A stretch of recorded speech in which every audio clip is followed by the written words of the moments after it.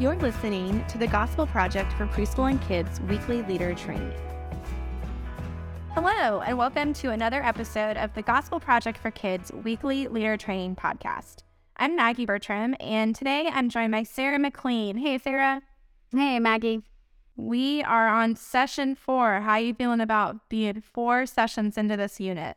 I'm excited. I think this is a really fun unit. Lots of miracles taking place, lots of ways for kids to really see Jesus's power at work.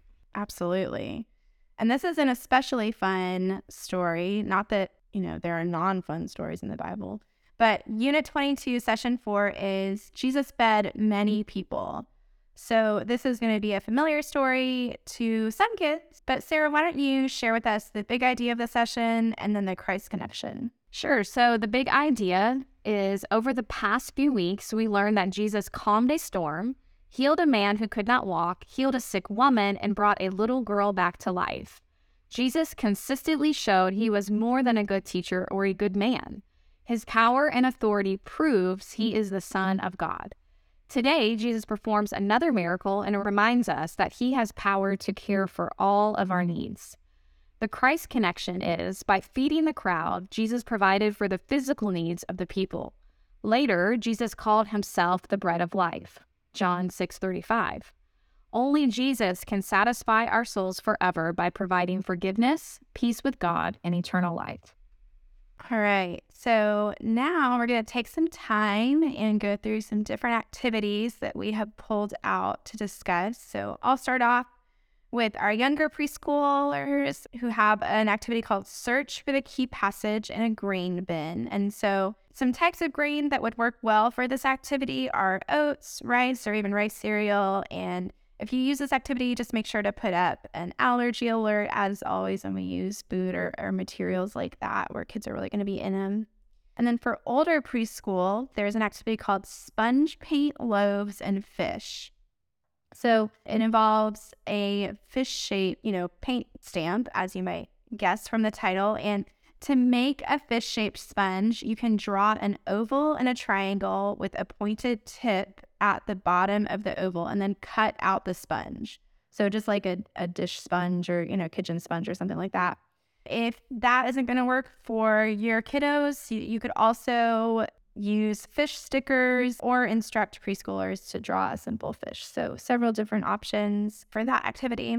Another activity that you want to notice beforehand for older preschool is called Look Through Cookbooks. So that's going to involve bringing in several cookbooks for kids to look through.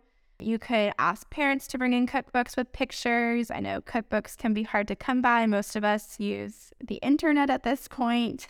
I know I do a lot of the time. You could also check with your local library or ask adult small groups if they have any cookbooks with pictures that they could bring into your class. And food magazines would probably also work for this activity, I'm guessing.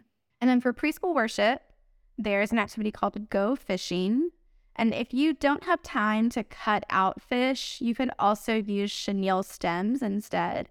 So just cut them in half and then form them into simple fish shapes, and it'll have the same effect. So those are our preschool activities. Sarah, how about our kids' activities? Yeah, so for kids' worship, there's an additional activity called Miracle Review. And for this activity, kids could also act out the miracles if you need to switch up or extend the activity. So that's always fun whenever kids get an opportunity to kind of show their acting skills to the group. So it's fun. Yes. And then for midweek, there is an activity called Church Staff Encouragement. And for this, you want to just make sure that you prep early enough in the week to get a response from your church staff members. We know that they're always busy and have lots of stuff going on, so we definitely want to make sure that the church staff is available to help if needed. But that sounds like a really fun activity for kids to also kind of learn more about the people in their church. Yeah, I love it.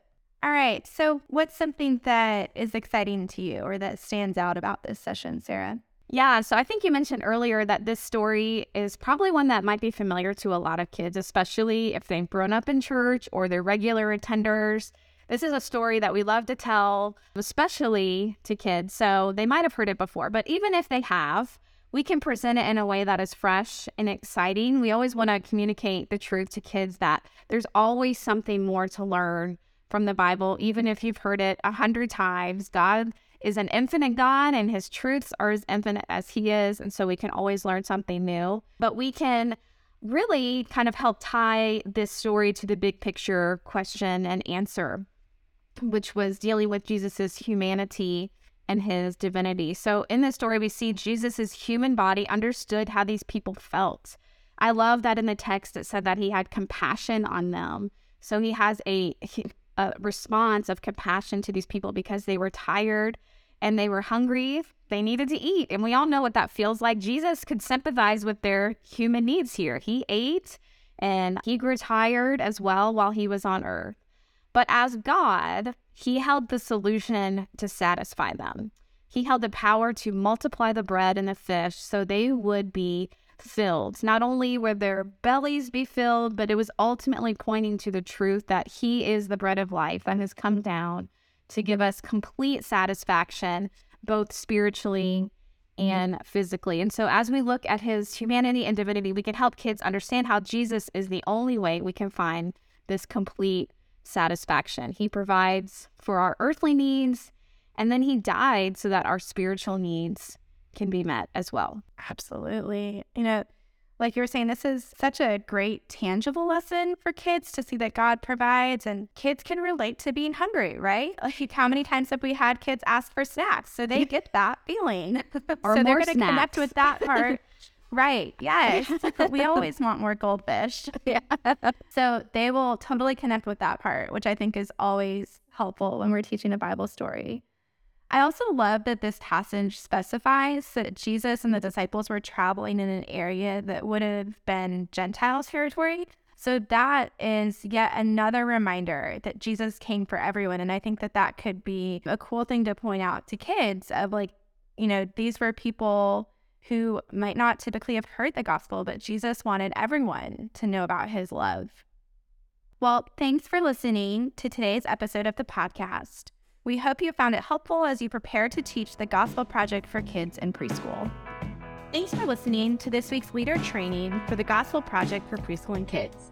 For more resources to help you focus your ministry on the gospel, please visit gospelproject.com.